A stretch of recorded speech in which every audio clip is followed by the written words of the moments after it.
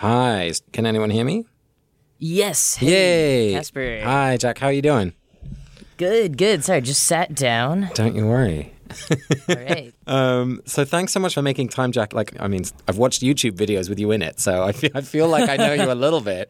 But Well, yeah, and we talked, I forgot how long ago it was, Yeah, a but we little while talked for back. your research project, right? that is that so it? true. Oh my God, that's a long time ago. Yeah. Yeah. Well, tell us a little bit more about what you do, because the Harry Potter Alliance, I should say, was a big inspiration for this podcast project. You know, I looked at it and I was like, here is an organization that is engaging with a story and with a text and mobilizing people in real life around social justice work. And my biggest hope for this podcast project is that people take what we do together and from the text and live better lives. You know, that's really how I think about it. So I'm so curious, how did you get involved with the HPA? What are the things that you love about it? Yeah, tell us about the HPA. Well, so I got involved in the HPA 7 years ago. I realized recently it's like a whole Hogwarts education. So I read Harry Potter when I was about 9 years old back in 1999 and, fell in love immediately. And pretty soon afterwards started finding like the fan sites online. And so I was always sort of, this peripheral observer of the online fan community with a bit of fan fiction and certainly the podcasts and the Wizard Rock. I loved all of it. And, as we moved into more like 2007, 2008 times, I started getting really into YouTube, like with the Vlogbrothers and Charlie McDonnell and the Five Awesome Girls.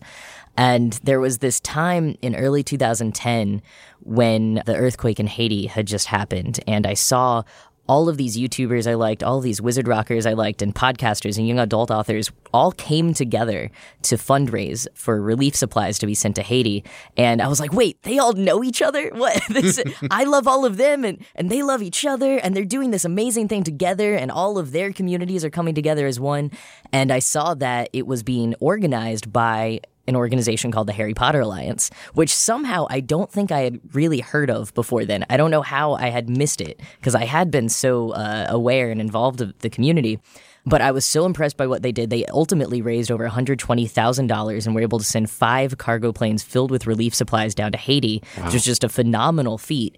And I was so impressed by that, I really wanted to get involved. So soon thereafter, there was a call put out by the HPA for video editors, volunteer video editors, which was a skill that I had. So I applied, I got the volunteer position, and it sort of grew from there. I kept doing videos for them. One point we had sort of a collab channel going on the Harry Potter Alliance's YouTube channel.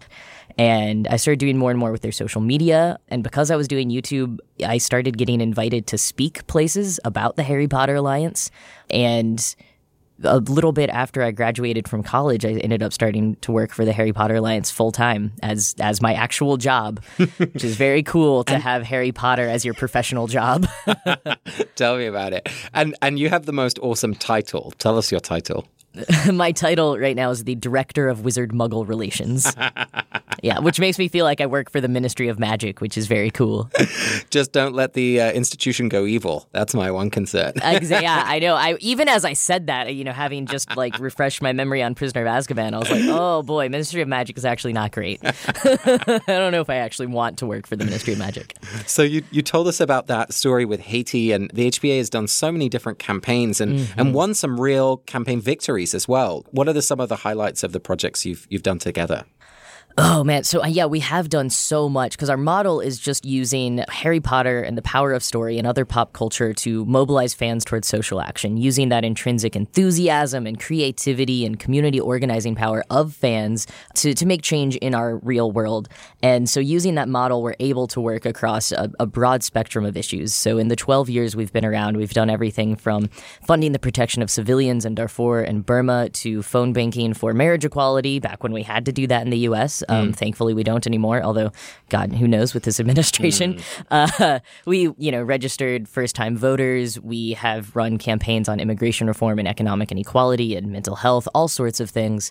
But some of our biggest victories have been, well, my favorite one from recent years was after a very long, hard-fought campaign with Warner Brothers. We actually got all Harry Potter chocolate that they make around the world to be ethically sourced. Wow.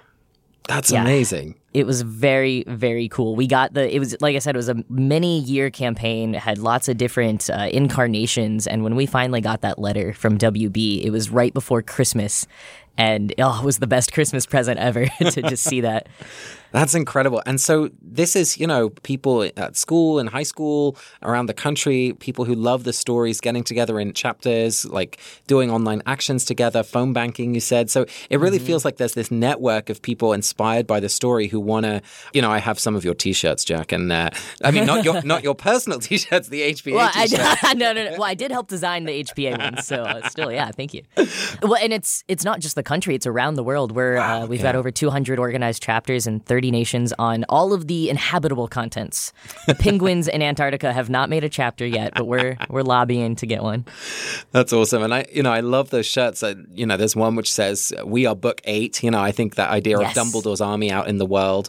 And there's another one like, "The weapon we have is love," right? And I just think sometimes people look at the Harry Potter books as a nice escapist kind of literature. And sometimes it is that, if you want to just take a break from reality. But I think really they're an invitation into a deeper engagement with reality, because it's about taking the values and the courage and the friendship from those pages into our own lives and doing what we see these characters do on the page in the real world.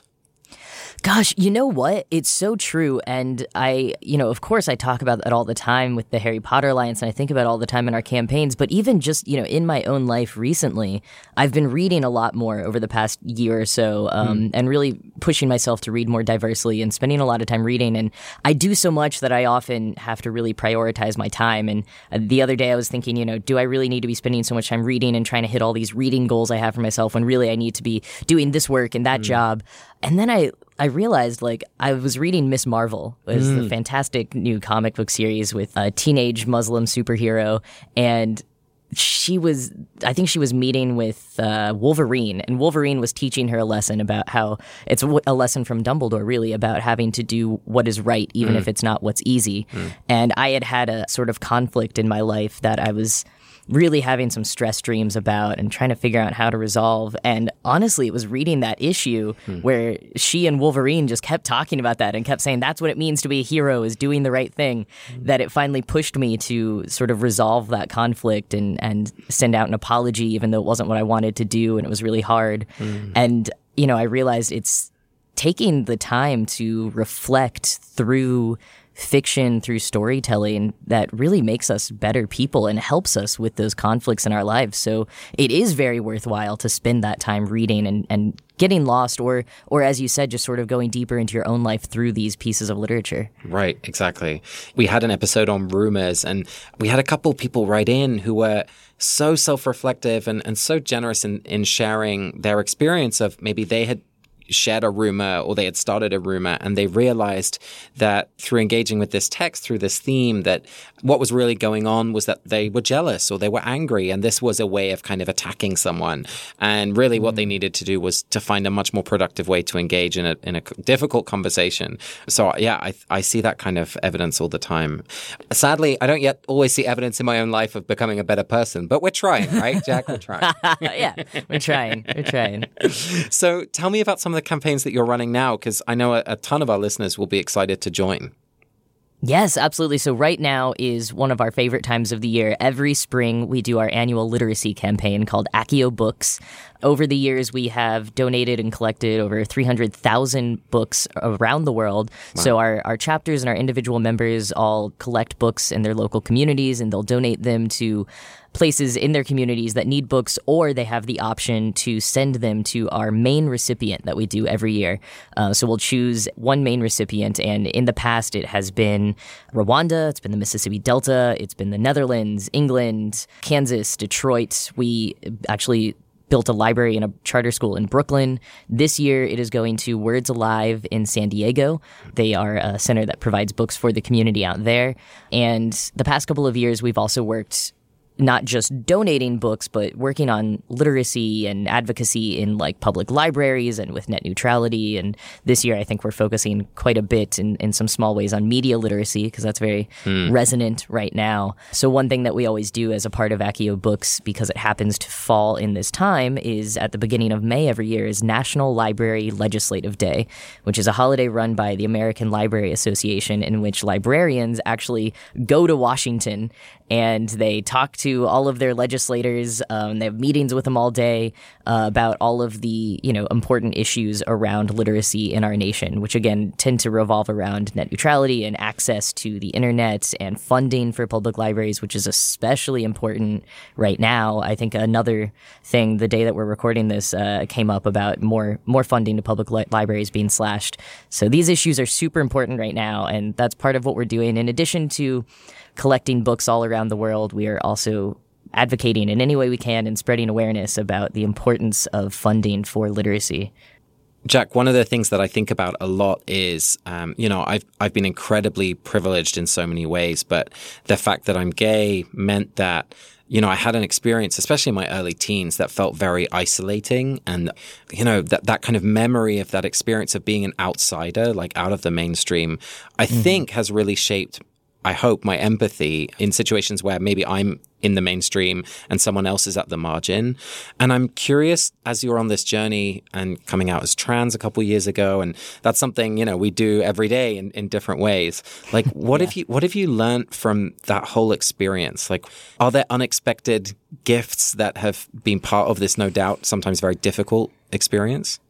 Yeah, well, I think one thing is that for trans people, we all have such a strong sense of who we are because we had to do so much introspection with our identities and figuring out who we are. And I think that also gives us a gift of being able to be very perceptive to other people and to know that there's so much that could be going on that you don't see.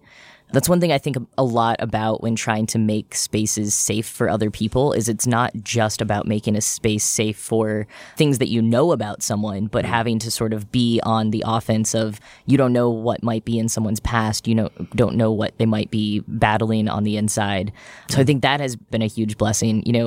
I'm one of those people that I often think of like, is there a reason for everything? Like, why did I have to be trans? Why couldn't I have just been born like a cis male or been born fine being female? Like, and sometimes I think, well, man, if I had just been born like a cisgender male, I think I'd probably be a huge jerk because I think I've learned so many ways about, just how to be kind to everyone and, by having a little less privilege and all of those sorts of things. Like, I think it's probably made me a better person than I would have been overall. Yeah, I feel the same way about not about you, but about me. Yeah, absolutely. We often have conversations about, all sorts of different shapes of oppression and justice within the podcast. And, as many of us who aren't trans think about how we can support friends, family members, other folks who are trans, like what are some of the ways that allies in your life have shown up that have meant a lot to you? What might you suggest to listeners who aren't trans, who want to show up in a supporting way? Well, I think being there and listening and not judging and also taking the time to learn on your own. So the people in your life don't always have to be the educators. I think it's really wonderful when there is someone in your life that you can ask questions to, but remember that that's not their job and that we wish that people understood what being trans was as much as they understand what being gay is. Obviously, there's still a lot of stereotypes and misconceptions out there, but, right. I'm sure you didn't have to provide like a whole glossary to people when you came out, which I did. Right.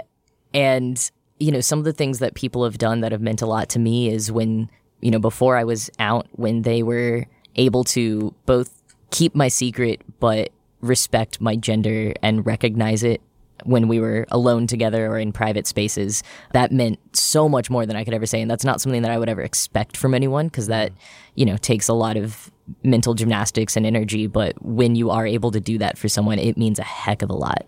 Yeah, I always think of, if we can send people to the moon, we can change pronouns. I know, right?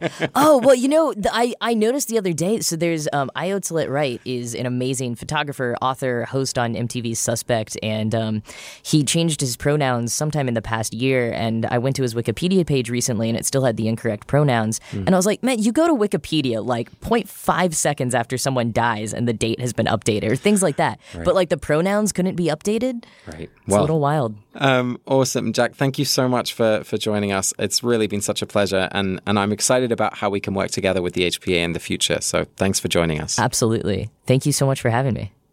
Yay.